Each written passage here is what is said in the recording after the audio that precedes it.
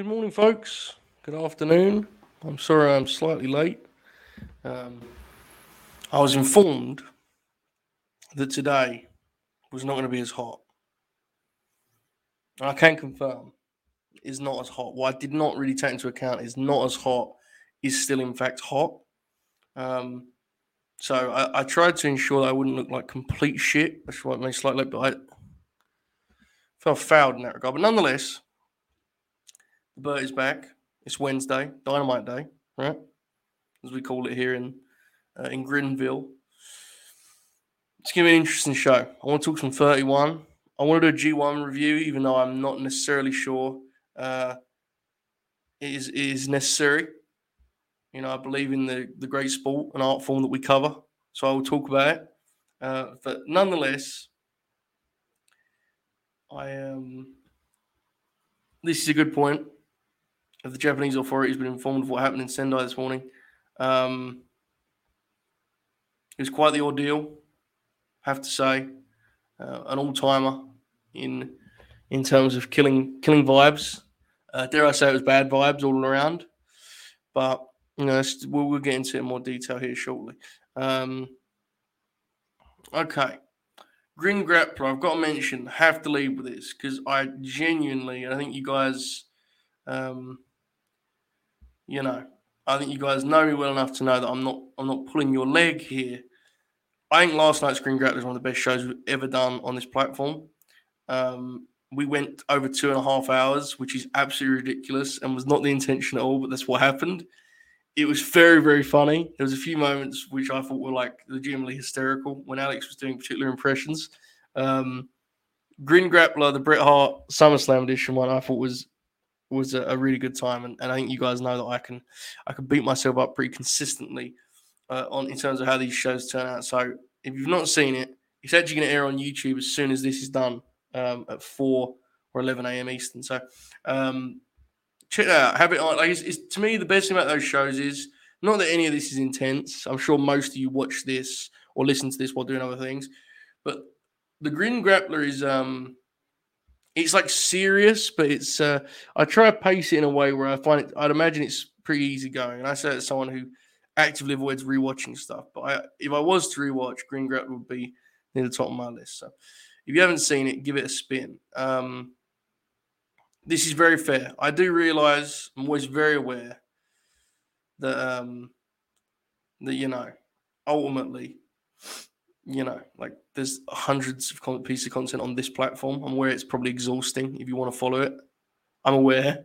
Always feel free to just miss things because kind of the way I'm approaching it now is that I kind of look at the Grin now as just this is gonna sound obnoxious, but bear with me.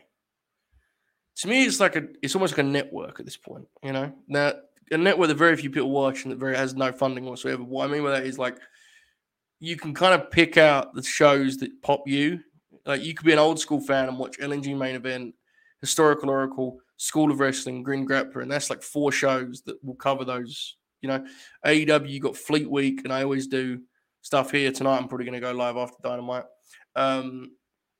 WWE, when Bob is around, Fed dead, but if not, the Bert I kind of covered loosely. And I'm now trying to do some stuff in Japanese wrestling that I, would years ago would have been my absolute sweet spot, would have been my comfort zone, which I've slowly kind of faded away from, which was never a big part of the distraction, ironically. So hopefully we can make it part of the Bert. I should probably plug myself in here so I don't die on the air. My laptop died. Me dying on the air will be bad anytime. I think the plug's going to help with that. But yes, good times.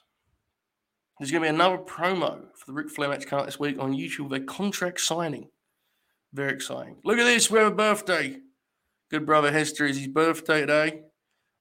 He's going to celebrate watching a lad talk about sport professional wrestling. I hope you're well, but I hope you have something good planned for tonight. If not, and you're just going to watch the graps, then I hope that the old barbed wire everywhere gimmick delivers. I think it just may. I do. So that should be good business. All right.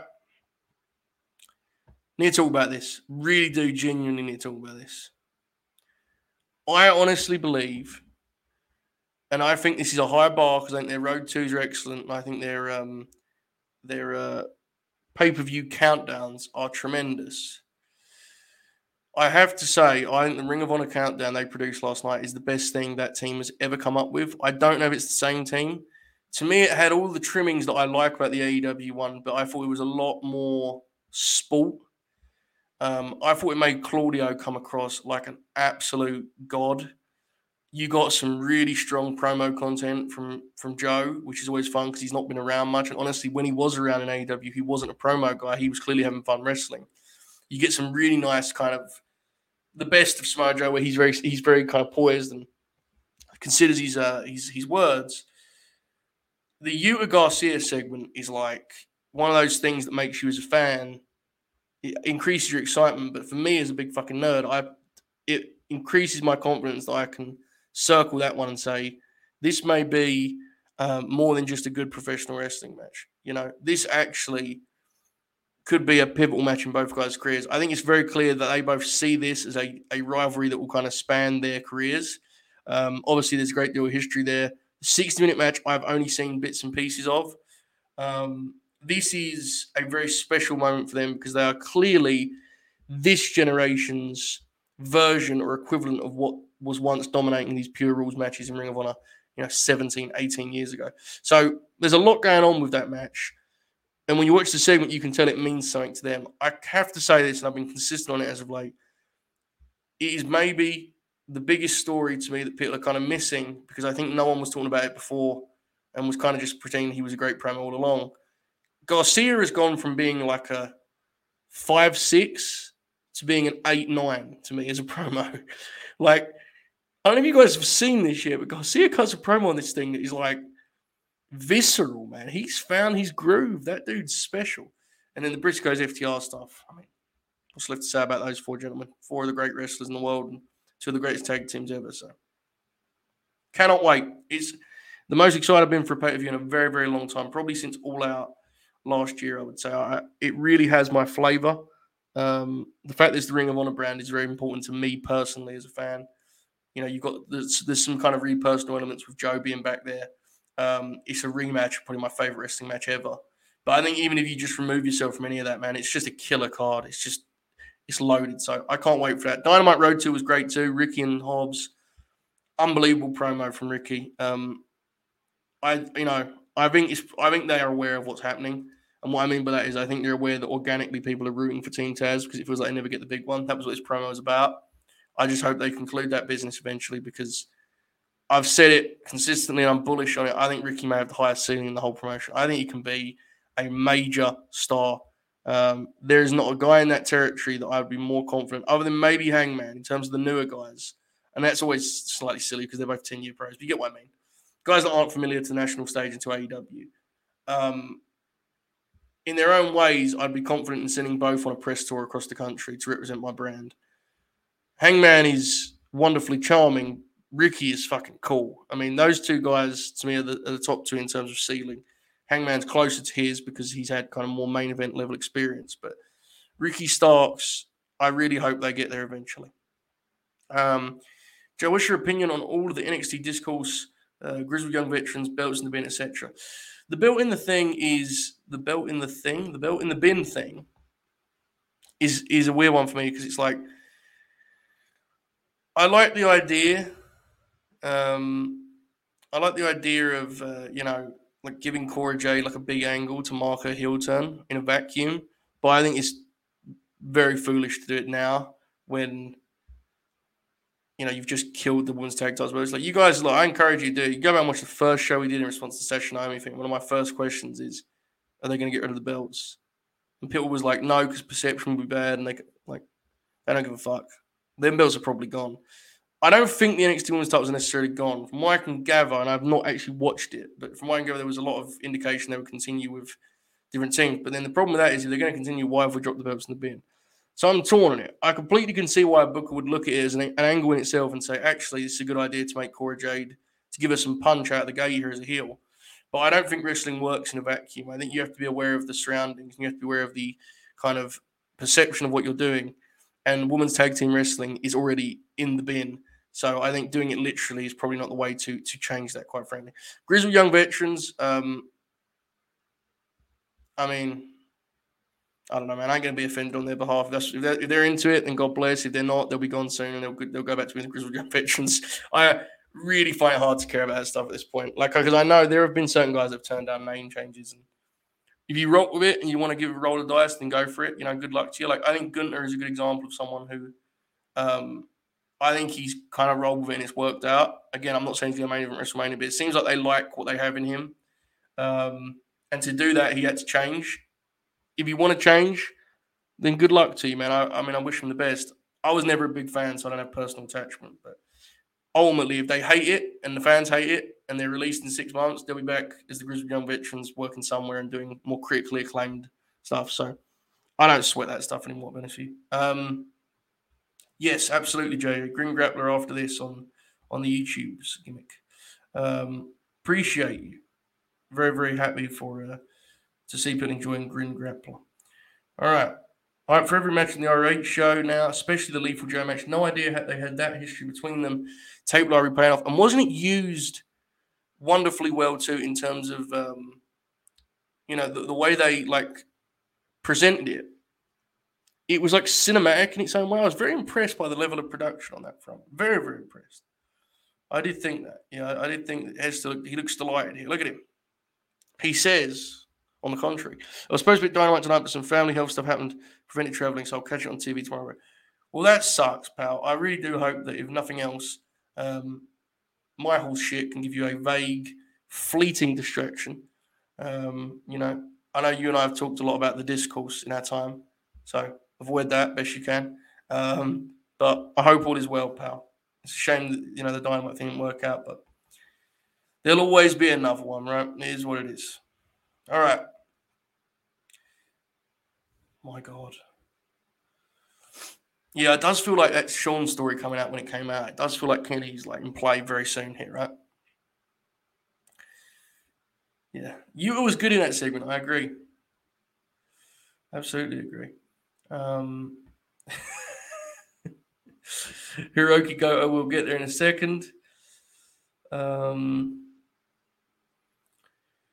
this is the thing with Cora, it's because I saw the segment, people are saying it, I actually do agree with this, by the way. Her promo was good. People have kind of informed me that they're pretty confident the belts are staying. So I genuinely don't know. If the belts is going away, then that's obviously a whole company movement. But we shall see. The only people who give British wrestlers a harder time than Joe is Scotland Yard. Wow. I just think there's a lot of I think, to me, I find that the Brits are the ultimate in overly self-aware professional wrestling that is almost all performative. And I found their promos to be so wink-wink, it actually genuinely annoyed me. They're obviously very good. They're a great heel team. Gibson is tremendous. But whenever I watched them as a TV act, I thought they was doing a bit. And they were trying to be serious heels. I never quite understood what they were going for. Also, they're called the Grizzled Young Veterans. Grow up,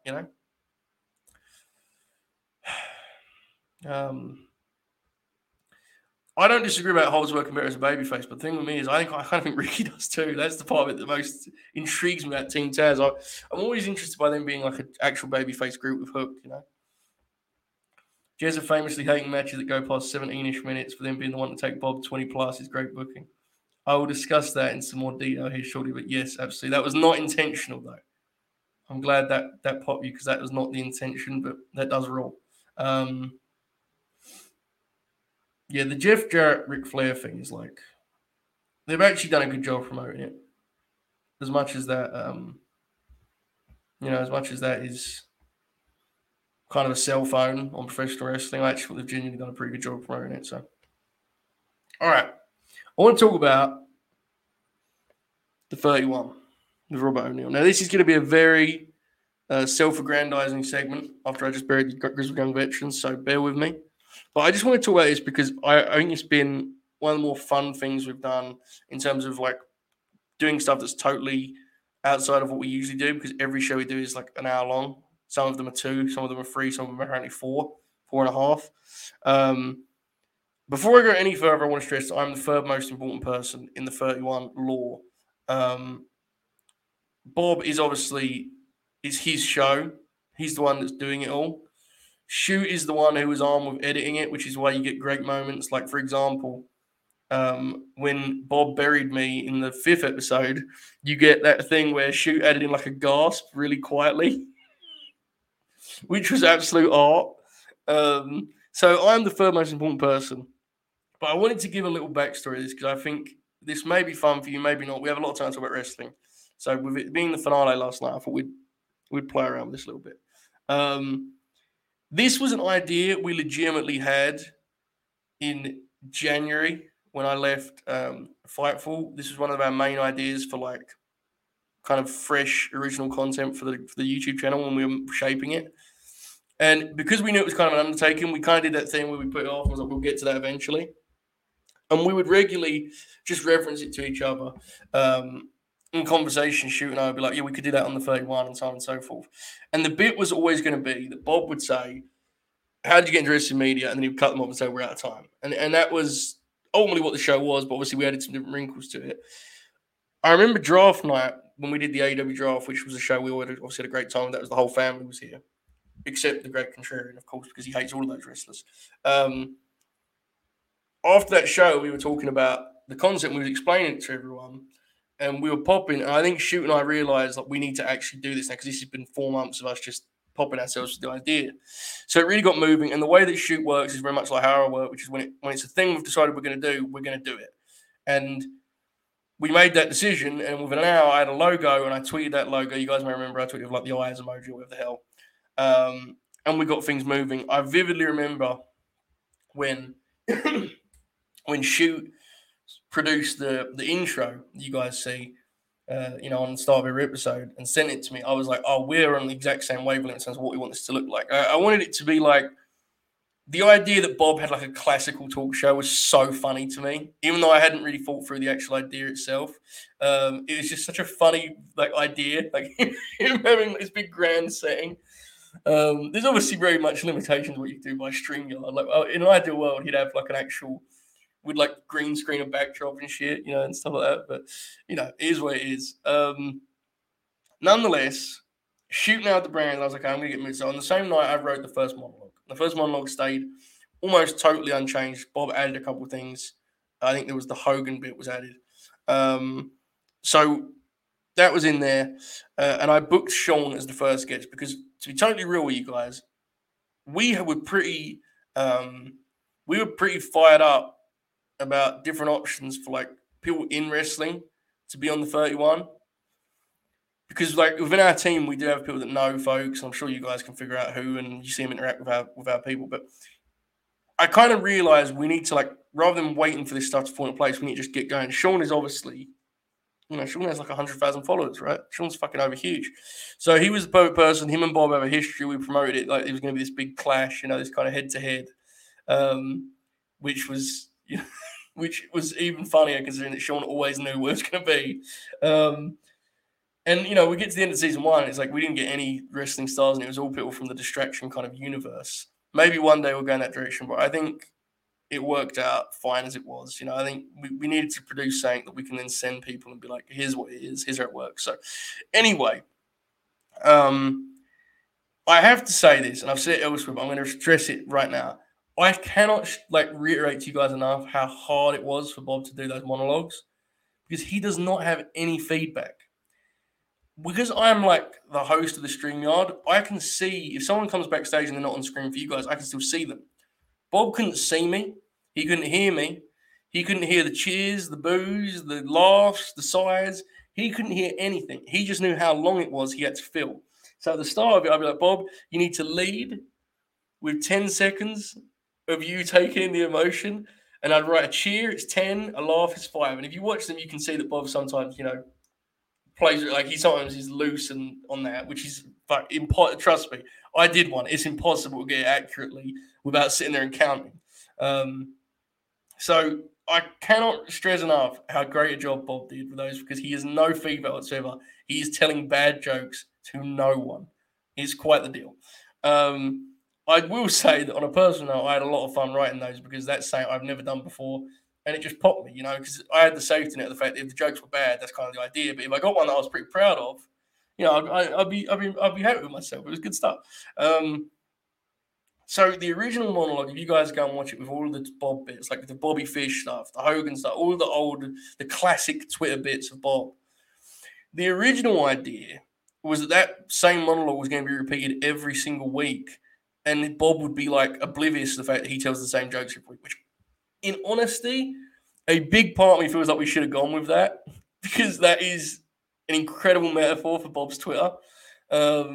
Like the idea that he would just every week work into the same punchline somehow or another was something that did pop me. But I kind of, I thought it'd be fun to experiment and play around with. But there was we did always end with "sorry to hear that," which I thought was necessary.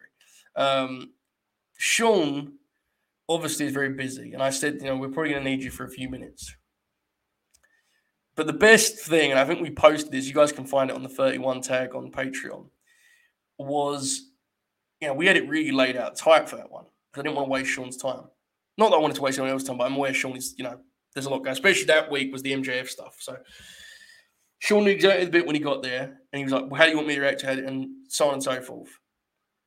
And Bobby is like nailing it. Like he's like looking at his notepad, and he's doing all this whole shit, and it's tremendous. And he's selling,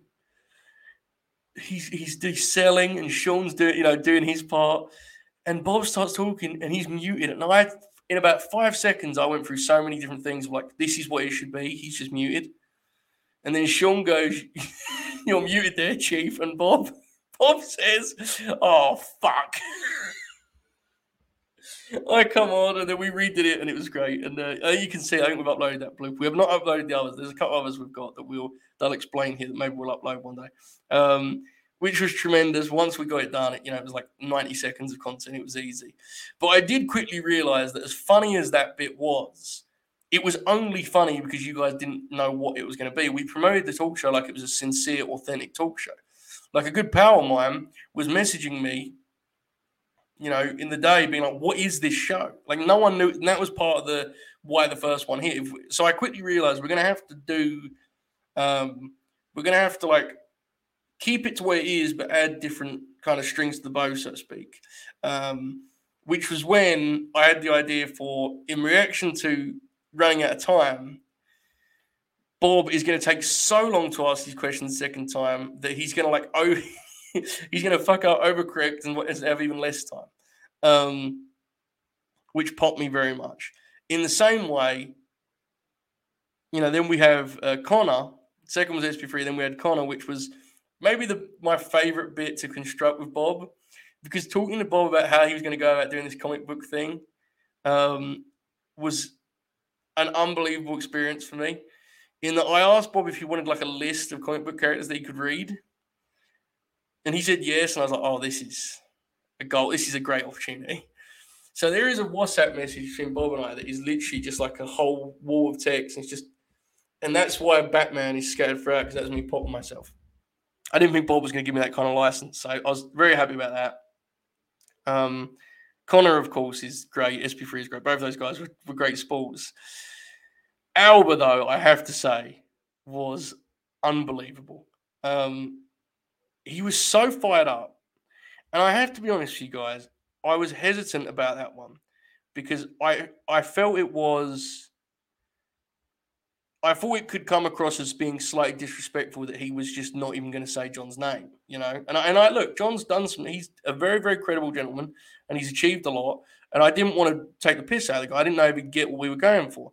Not only did he get it, he was pitching stuff. He was fired up. He came on the show and explained this. He just watched the last one because I just there when we did it. He was so excited to do it. He was just wonderful.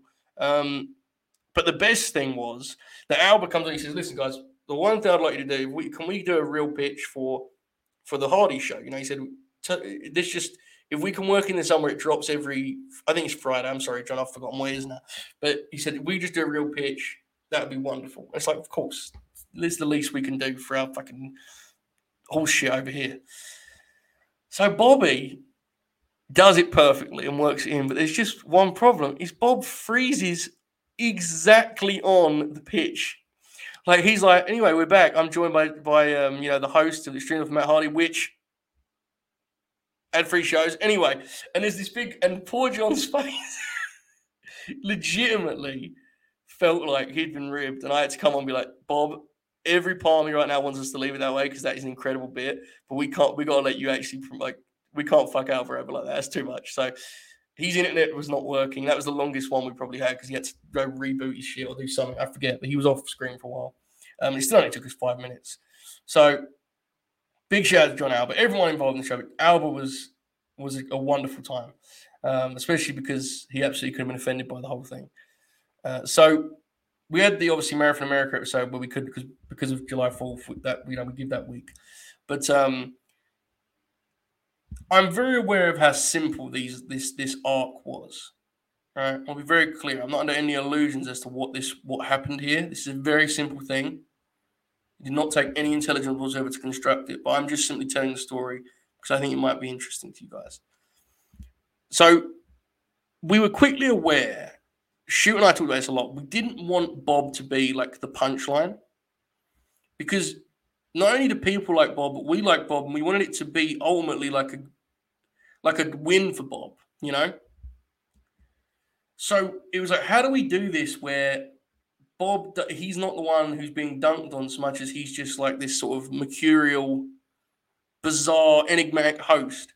And the way I started looking at the show basically was that he's ultimately like, he's so tired of hearing us talk on every show that he's decided that now he has his own talk show. He has no interest in hearing from anyone else.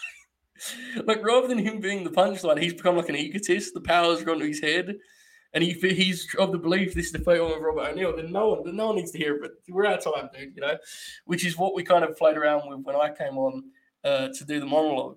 And Shoot actually said to me, like, he was like, "Are you aware? Are you aware of how this comes across?" It was like the whole bit there was that I was actively framing myself as the arsehole. You know, like I was the punchline there, and that will continue. So that was a big kind of thing we did, to make sure that I didn't want it to just be like, look at Bob, he's fucking useless at doing talk shows. Like, no, the idea was it was his show, and he didn't care about anyone else's time on the show. It was for him, you know. So what you have was, you know, he would have these kind of moments where he would show that he didn't do any research, like the Alba thing, which was ridiculous. Obviously, it's insane. It's, you know, absurd. The comic book thing where he's actively bored until he can pop himself with comic books. Episode 4 was Alba, which was when I did the monologue. And then 5, which was hilariously something that I didn't even piece together until I was watching them. But Bob had that line that he wrote himself the monologue about, or like this, the ramble about that he did with SP3. Remember we did the thing about, like, you know, I actually prefer, speaking of the Bucks, he did that thing. And I didn't even realize that we'd lined those bits up. So the fact that he twice in 6 episodes did speaking of the Bucks and like mismatched the Young Bucks and the Milwaukee Bucks is incredible to me. It was completely unintentional, popped me. Alex, obviously, you know, we all love Alex. He's great. Bless his heart. He was much less familiar with the 31, and I felt bad for him trying to book him for the program because he felt like he was walking into an attack, I believe. But once he realized what we were going for, I think he got it and had a lot of fun. Obviously, he's great on the show. He's got way more comedic timing than any of us. You know, and that whole deal. The 5th one, though, you know, because the bit is so limited, like it wasn't as like nuanced. It was just the same dumb bit done a different way. Other than the fact that I was pretty happy with the idea that Bob introduces Alex and says, right name and the right show, we're back to our best, which I was pretty proud of. I like the idea that Bob like cleared that part of the research and just left it there. That popped me. Episode 5 will always be remembered as the episode where we introduced the camera cam. The camera cam? That's not right. The studio cam, the fan cam, whatever Shoot phrased it, where we introduced this audio. Here it is. Pop. Which was an idea we had at the very start to use Oracle as part of the studio audience, but it really came together, like the Oracle cam, whatever. It really came together nicely with following my monologue. The idea that Bob would like like fund the studio audience. Like that's just, to me, that was like the most dumb shit. If you don't watch our content, you wouldn't pop for it all. But if you're a nerd and you watch this stuff and you're with us and kind of being, you know, in our kind of weird world of nonsense, then I think it was a nice deal. So that's what I remember episode 5 for. The idea from very early on, I would say from the second episode on, once I started realizing we had to just, the bit could be the same, but it had to be a variation. It couldn't just literally be him saying, how'd you get into wrestling media, which it ultimately usually was, but there'd be like a different way of weaving it out of it. It became very clear to me that because Bob wasn't the punchline, we needed the show to finish with Bob actually doing a talk show interview. And it was obvious to me right away that, like, Jeremy had to be the guest for that because, well, for a range of reasons. Firstly, the obvious history there that, like, that is 100% true what Bob says on the show. Like, if it's not for Jeremy, then I'm not on the podcast. And if it's, if it wasn't for Jeremy, then by the nature of that, Bob certainly wouldn't be on it. Unless we forget that because of Jeremy, Bob ended up on a Fightful podcast for a long time, which is hilarious in a range of ways. Like, he's on the show where we react to, Punk and Danielson, which has got like 8,000 views or some shit, He's there, man. He's Bob. So that's very important to me that we had that, because, that dynamic, I think, is special and is something always worth kind of remembering.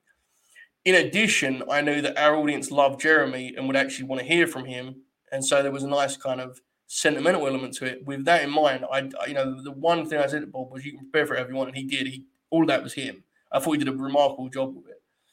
But I said to him, I was like, what I want it to be is I want it to be like genuinely sincere and wholesome in a way that we very seldom are on here. Like, just have a conversation, and go there. So I thought they did a wonderful job of that, and it really did come across like two friends reminiscing. And I have to say, I don't think we'll ever top episode 1 in terms of watching how you guys reacted. Like, Shoot and I felt like we'd won the Super Bowl that night. It was honestly one of the most incredible feelings, like watching that come to fruition.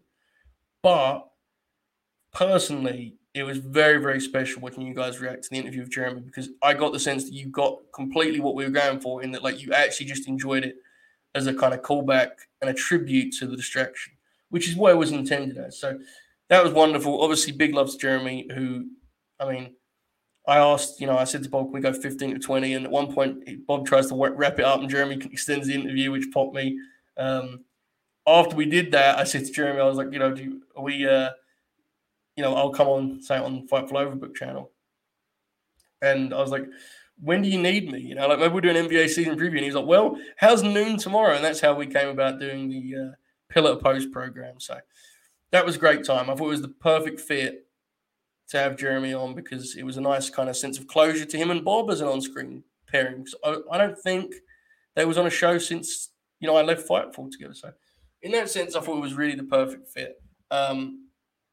Finally, I said to Bob, I said, you don't have to do a big close to the interview, because we're going to go out with like a closing kind of message, a closing sentiment from you, Bob. And I would write the monologues. I would always send it to Bob before times and like, what do you want to change? And he would always make it his own thing, which I always thought was admirable. We'd do that live on the air. But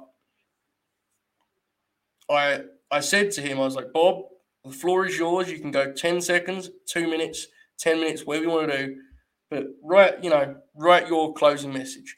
And he did. And there was a really unique sense of pride when Bobby wrapped up that speech, and it was like, I got the sense that there was relief on his part that he'd got through the season, but I also got the sense, and I don't want to speak for Bob, but he and I kind of talked about it a little bit. Like, I think we were both just super proud of Bob's performance throughout, and like, he's if you watch the closing monologue, you can tell that Bob's not necessarily used to sharing that kind of sentiment on screen. I don't think any of us are initially, and Bob's obviously far more likable than someone like myself who feels the need to be loud and abrasive. Bob is very much inward, and it was very cool seeing him kind of process reading something out aloud. I also think the monologue, the final monologue, was his best read by like a mile. And when we ended it, man, it was just like, it was weird. It was this strange sense of like we'd achieved something, which I'm aware of what it is, man. It's a dumb show. Like I'm not trying to make it sound it isn't, but I got the sense that for Bob, it was a personal triumph, and I view it as one for myself. And I was like, it felt like the kind of the culmination of Bob's journey in this little space here. So, in that sense, I was very very happy with it.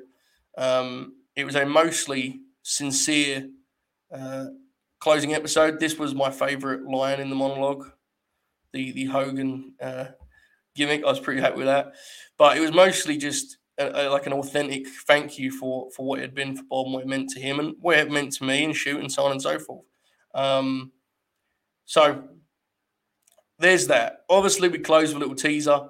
There's a lot of ideas. There's stuff you can look forward to on that front. But we'll leave that for another day because this is just, a recollection of the genuine story to it. And again, let me stress, third most important person. I'll just tell my story, but I had a wonderful time with it. This may have been the worst segment of Bert ever. If you did not watch the show, you may have hated it. But legitimately, I think we're very, very proud of what we produced with that. Even though we're very aware of what it was, it was a lot of fun. So we hope you enjoyed the 31. It will be back eventually. Bob decided it was this fall. He did that impromptu, which popped me. So there'll be some other elements along the way, but we do hope you enjoyed it. If not, that's fine. There's a lot of straight wrestling talk on this platform. But I wanted to tell the story because, fuck it, man. I'm pretty proud of it. It's what it is. Thank you, Kirby. Story of how I know Bob is that Bob is a very prominent Twitter personality. He's very annoying, actually. You guys don't realize, but in the 2018-2019 realm, he was like an absolutely unbearable bootlicker to the point where I blocked him at one point, and he tweeted a screenshot of it, and there was like dudes mad in my mentions because they're all fucking nerds and bootlickers for the World Wrestling Federation. Then over time, I kind of accepted that that's just what Wrestling Bob likes, and that he was slowly realizing the error of his ways in terms of the boot stuff. Then he came on the distraction for the draft, and I quickly realized that like Bob, the real Bob, was a complete contrast to the real Bob was a complete contrast to who he is on Twitter, which popped me tremendously because that was something I did not see coming. Because he's so like hesitant to say anything controversial on these shows, which is hilarious to me because Harry tweets. But anyway, and I kind of fought for not that Jeremy for push back on it, but I was like, we need to use Bob in different ways because I think he's funny and I think the audience will like him. And like people forget this now, and I'm not patting myself on the back with this, but like it tells you how fucking weird this show is. There was every single week on the distraction when he would do the corner three, there would be at least two people in the chat like, what the fuck is going on? Because he would come on and just talk about stuff that had nothing to do with what our conversation was. So, that's kind of how it came together and doing more shows. And then honestly, and some of you will remember this, some of you were around back then will remember this. When we first started this page, like Jeremy was so busy, he couldn't do a lot on this channel, on this platform. So what you had instead was Bob being like the third man of the distraction when it was distraction choice. It was he and I like doing it together a lot of the time. We did Brock in time, we did TNA watch-alongs and stuff like that. So in that sense, I think that was when we really kind of clicked. And then obviously doing the grin and like this genuinely, I'm not saying this to be overly sentimental, I'm being sincere. There is no way this platform exists without Bob. It doesn't happen. I mean, most of our best content is Shoot and I just being absolutely fascinated by the enigma that is Bob. And I can live with that, ultimately. So that's how it all came together. I would say this journey is Bob's life, yes. I also would like a return of the Lily Jack. I just got a text, actually, Dukes, because there was a lot of talk that Lily was out of stock on shop.com, which caused great excitement among certain circles on Twitter that have me blocked, which I still don't understand. But anyway, they've just restocked it. So if anyone wants a Lily, they're back in. Robert O'Neill 6 on Twitter. God bless. Appreciate this, Jason. I'm glad you enjoyed it, pal. I'm aware this segment was very self-serving. I'm aware. Trust me, I'm aware. But I wanted to just tell you guys a story. I think some of you may be interested. I think this is one of the best moments in Grin history. And when Bob picked Kenny first, wonderful moment. Speaking of such, don't fear. In October, that's back. By the way, we're doing that again. We're doing the wrestling draft each week. We are 100%. As I already said, Shooting Oracle, like that's something we need to do. That was very special. It was a special time for us as a platform, So that'll be back. Bob got the draft gig because I wanted to do a wrestling version. This is not going to make sense, but if any of you have seen the NBA All-Star draft with Chuck, where he picks Iverson first, which Jeremy was a big fan of too, I wanted to recreate that vibe. Obviously, none of us are wrestlers or famous or anything like that. Well, Crosby has a blue tick, but anyway, I wanted to recreate the vibe where it's basically just shit talk in the realm, in the framed as a draft. So obviously, Jack was a no-brainer. And I knew Jack knew Bob as well as I did on Twitter. So it was like, why don't we get Bob, who's like a fed bootlicker, and we can advertise this big showdown, Bob and myself and such. And obviously, Bob didn't come on and talk any shit and just won the draft, which owned. So that's how it came together. I mean, obviously, Jeremy's told the story about being very concerned about Bob's place on the show, but there you go. That rules. Yes, Bob tweeting about Omega will always be funny. Brock in time, there you go. TNA watch alongs were unfortunate. Yeah, Bob did kill Ring of Honor, which was sad. But I think in the end, he may have saved it, Held accountable for his Las Vegas sins. I don't even remember that very well. I think it's the SummerSlam weekend, right? The week after First Dance. Yeah, I don't remember necessarily the content, but I remember writing the title.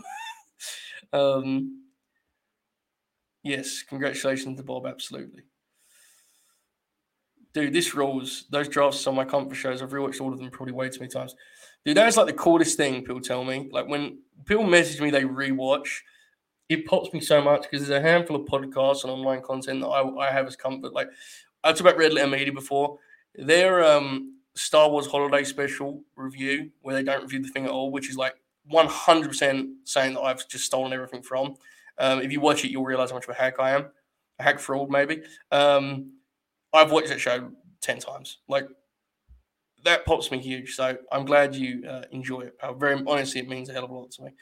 So, okay, we're going to get Bob to watch. There's going to be a thing in October. I've decided this, and I've even informed Bob very, very briefly about it. In October, Bob is going to watch a Halloween film. It's happening. It has to happen. We're going to make it topical. I've watched the Halloween Ends trailer. The trailer is awesome. There has been a lot of concern. There's been a lot of concern about some of the stuff that's out there about what the film's about. I am very concerned and very nervous about that, but the trailer looked awesome. Ultimately, bro, it's Halloween. Most of those films aren't good. They just pop me because it's Halloween. You hit the music and it's Michael Myers. What are you going to do? That's life. I don't need it to be good. I just need to get the pop. Yeah, this is art. I'm never sure if Jack's doing a prolonged bit, Fascinating guy. Bob Ishtar. There you go. All right. Some wrestling talk to close. It's been a bit of a different show, guys. I hope you've enjoyed it. Let's do some G1. Let's do some G1 talk for a show that I have to say there was. Well, here's the deal, guys. This did not look like it would be good on paper. In fact, this actually looked like an attack on wrestling on paper. And it was basically that in theory, in execution, in concept, in reality, in all of the above. However, I do have to admit that there was something somewhat sad to this that I can't quite put together with words as of yet. And I'm hoping someone in the chat may be able to help me because this was legitimately weird for me. I have, for some reason, the romanticism of the G1 has kind of swept me up as of late. And I love tournaments in wrestling, even though I know how seldom they actually work and are good. I just love the idea, and I've always have, there's something romantic to me about the G1, the summer tournament where the wrestling world just watches some of the great wrestlers of this in the industry, of the world, so on and so forth, coming together and doing a month's worth of work. And I love the way with the sports elements, you can tell the stories that we love about, a football World Cup, an NBA Finals, whatever it is, whatever sports tournament you love most, you can recreate that magical, those magical ingredients in the G1. I think they've done it multiple times over. They'll probably do some of it again this year. There's something romantic to that to me. But the core ingredient is this idea that it's the premium talent in the world, like it's this host of wrestling's greatest, which you could argue how often it's actually been that. I certainly think there's been some years in the last decade where it has been. There are some lineups in the last decade that are like outrageous, like they're like an all-star team. But this year, I think I was pretty consistent in saying that I didn't think it looked that way. But there's still something to be said for when you see it in action.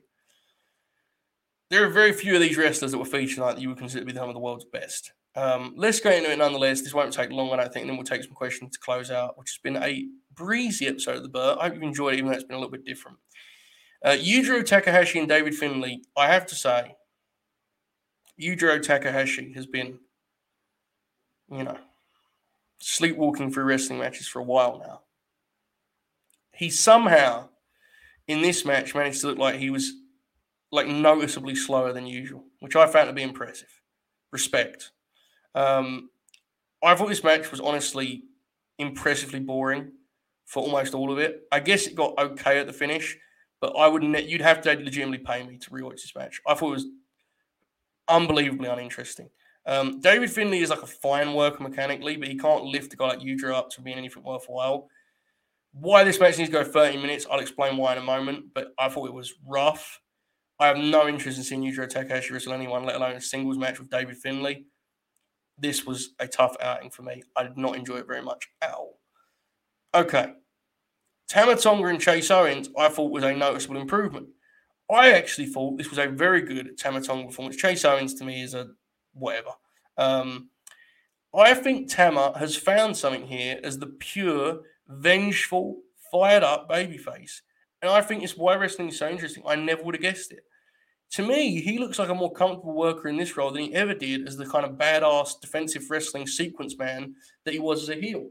He has simplified things, and while he's not maybe a 5-star worker, he looks comfortable there. I think it emphasizes his athleticism, it emphasizes his fire. I think he's good in this role, and best of all, he's getting over. I thought this match was solid. I thought his performance was good. If Tama is ever going to have a great signature singles match, it almost certainly is going to be coming in this next little stretch of his career. Namely, I would assume the match with Jay White that's going to come at the end of the tour is a big one to circle. I think his performances are very encouraging. He ain't going to have that match with Chase Owens, but I thought this was actually a fine time, and it would have come across better on a show that had good wrestling around it rather than having what this had around it. Speaking of such, Bad Luck Fale and Lance Archer.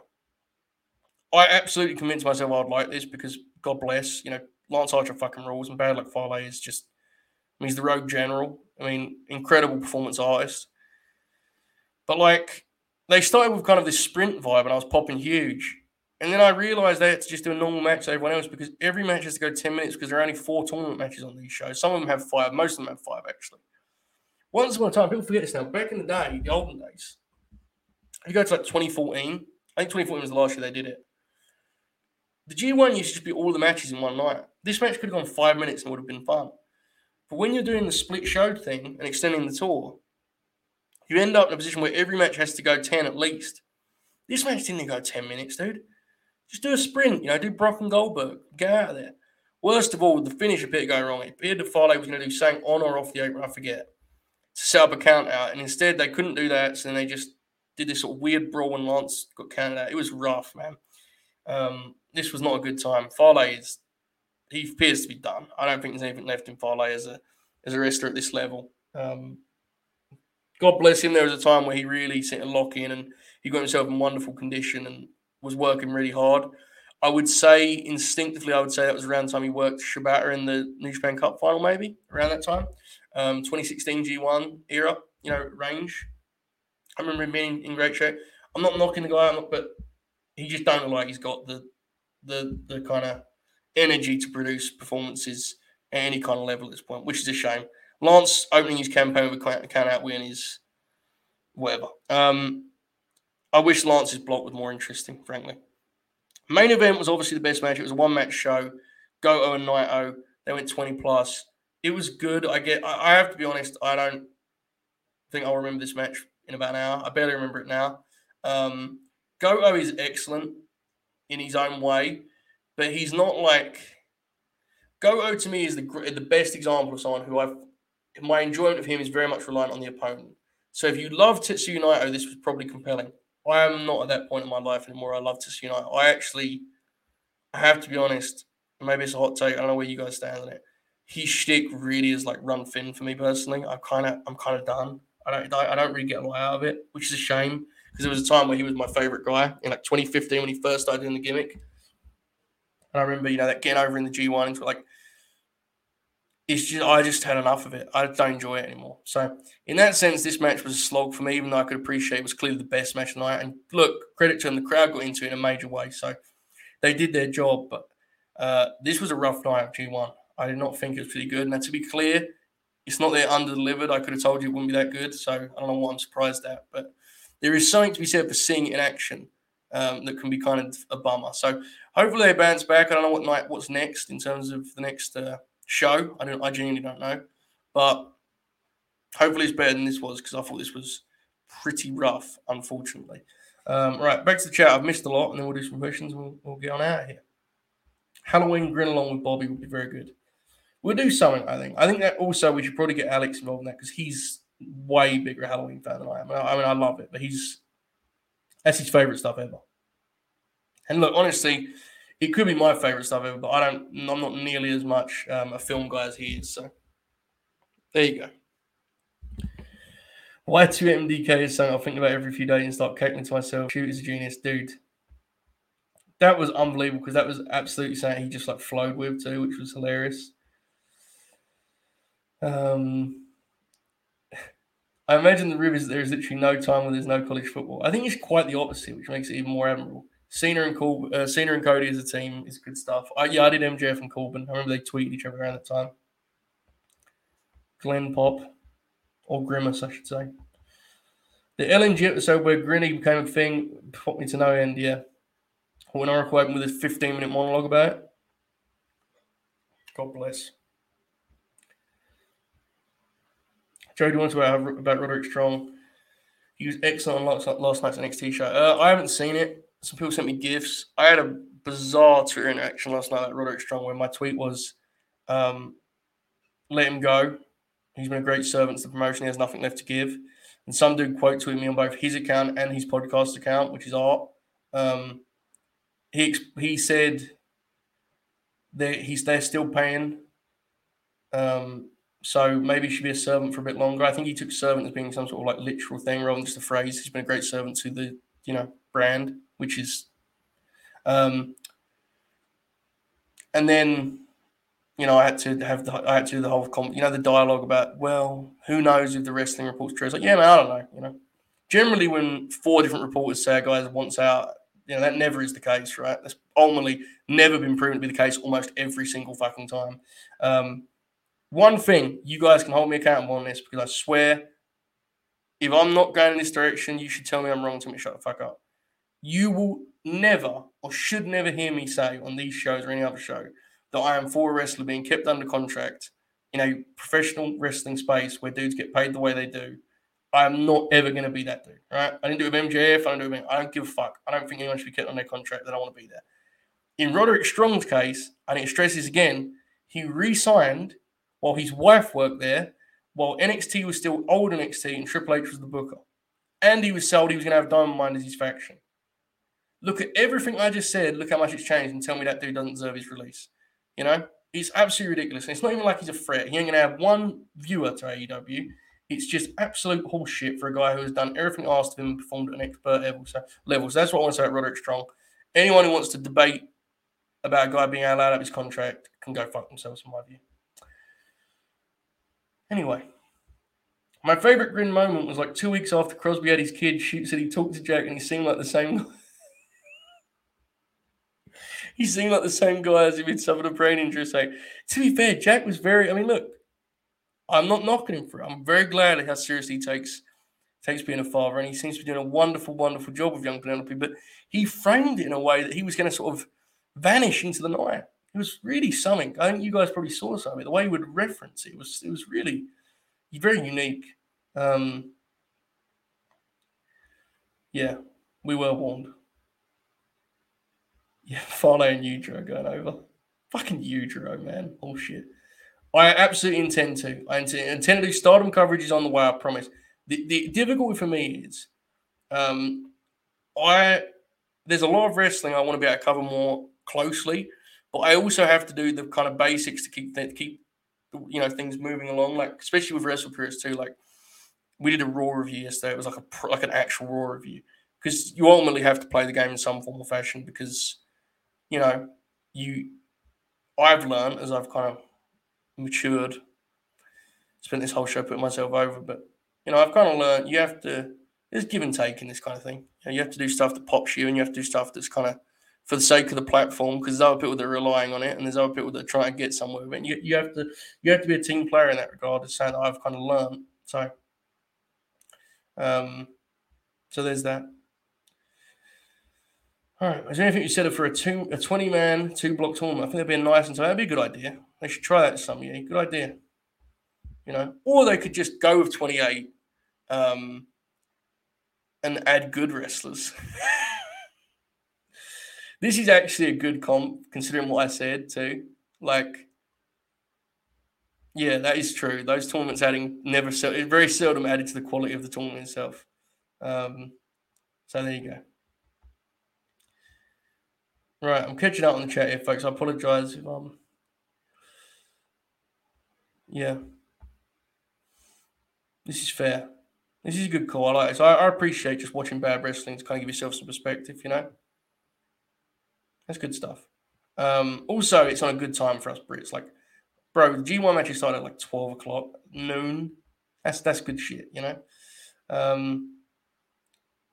Check WhatsApp for a confusing pop. I'd like to see your live reaction. This is from Monty. Okay, I have a WhatsApp message apparently. From Young Montel.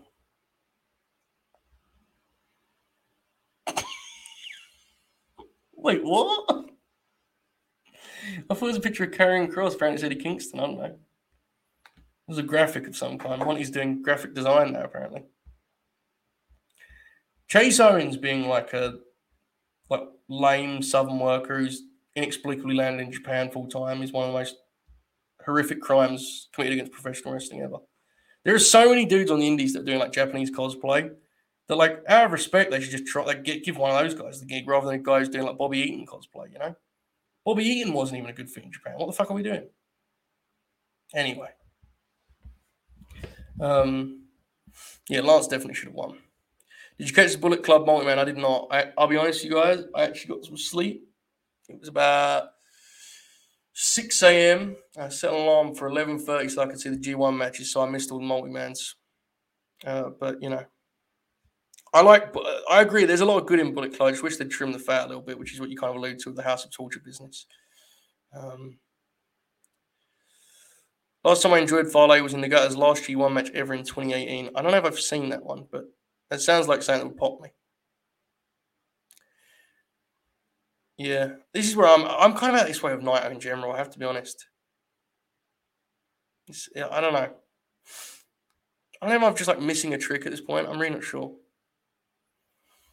All right.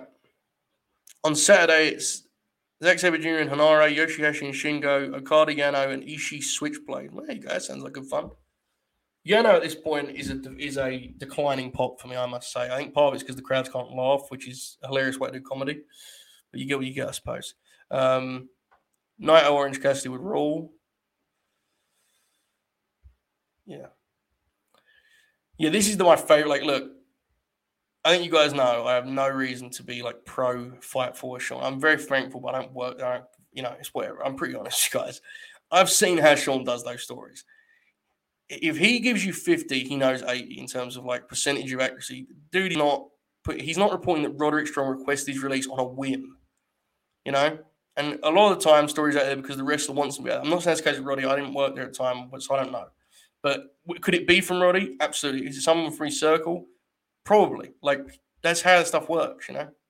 Still need to watch this. Need to watch this and the Van Dam match, which I want to watch just out of pure like weirdness. But yeah, Thatcher, perfect example of a guy who I think is a perfect fit to work Japan. I think that's a great spot. I'm really happy for him.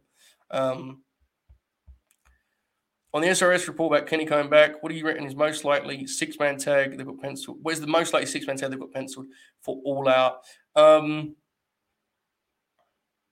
Great question without Kyle around, man. House of Black are kind of tied up elsewhere. I guess you could do Death Triangle if it was something with Hangman's importance. I don't know. It's very hard. Very, very hard. I would be really tempted to do Kenny and Hangman versus the Bucks again. Really tempted. But I don't have this time. So that's probably not for All Out. That's something I'd definitely be working towards. I'll probably pencil that in for Revolution. For All Out, I genuinely am struggling. I don't know. Heel faction. Maybe do Blackpool Combat Club. It could be interesting. They're definitely plugged in enough to know that there's personal reasons Roddy wants to be there, and it pops them to just like fuck around with him, you know? Is what it is.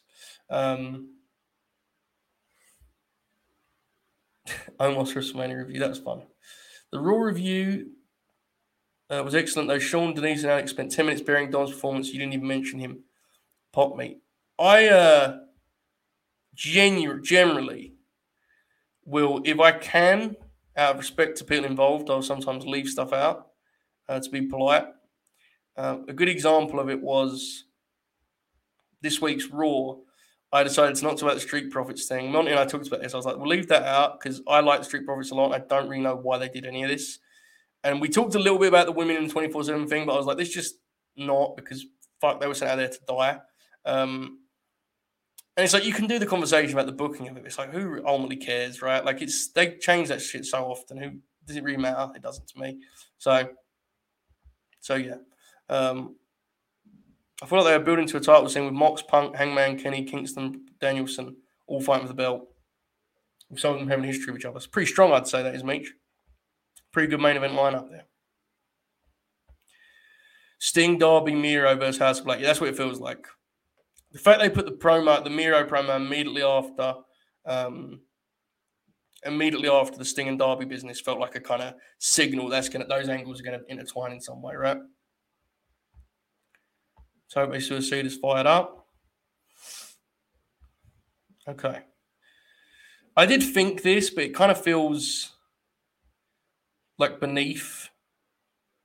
I guess Silver and Reynolds felt such a non-factor now, you know? That's the only reason I didn't think of it. This was definitely the original idea. Undisputed Universe Elite. I don't know if Cole's in around, and it does not seem Kyle is. So that's why I was kind of left wondering where we were going. So there you go. I think they're going to do the Cage Muay thing, but I don't think it will happen here. All right, we've gone a little long. We should probably wrap up here. Folks, I'll be back tonight on Wrestle Purists. We're going to do a pre-show with Monty. Probably Manny will be there. He usually is on the Wednesday shows. We'll go probably live a couple of hours before Dynamite and hang out for that if you want someone to spend your time with before the show itself. After the show, unless it really sucks, and I don't want to talk about it, which is possible because it is a barbed wire everywhere match. Those things can be very unpredictable, things. So it may not, but likely I'll go live after Dynamite on Twitch. So pencil that in. Don't absolutely expect it, but kind of assume. So that's after Dynamite. Tomorrow, the Bert will be as usual. Other than that, I'm going to take tomorrow because Friday is ridiculous. Because Friday, cinema, Bert, True Hill Heat preview show with the lads over there. Retire the rankings, the grin itself. So Thursday, Bert only. It'll be around 6 Eastern, I think, Tope, the Wrestle Purist one. Right now, over on YouTube, the Green Grappler Bret Hart is airing. We're probably about 5 minutes in, so I should probably get out of here so you guys can go watch that if you would like to. It is a hell of a time, I promise. If you've never watched Green Grappler, give it a shot. It's a really fun show. Bob sends a video message, so on and so forth. I hope you guys enjoyed this show. A little bit different. We're back tomorrow with some I don't know what, maybe some AEW talk, maybe we won't need to AEW. We'll see. We'll cross that bridge when we get to it. But I have a couple of questions I just need to get to too. So appreciate you guys. Hope you've enjoyed it. and enjoy this outro. Or how?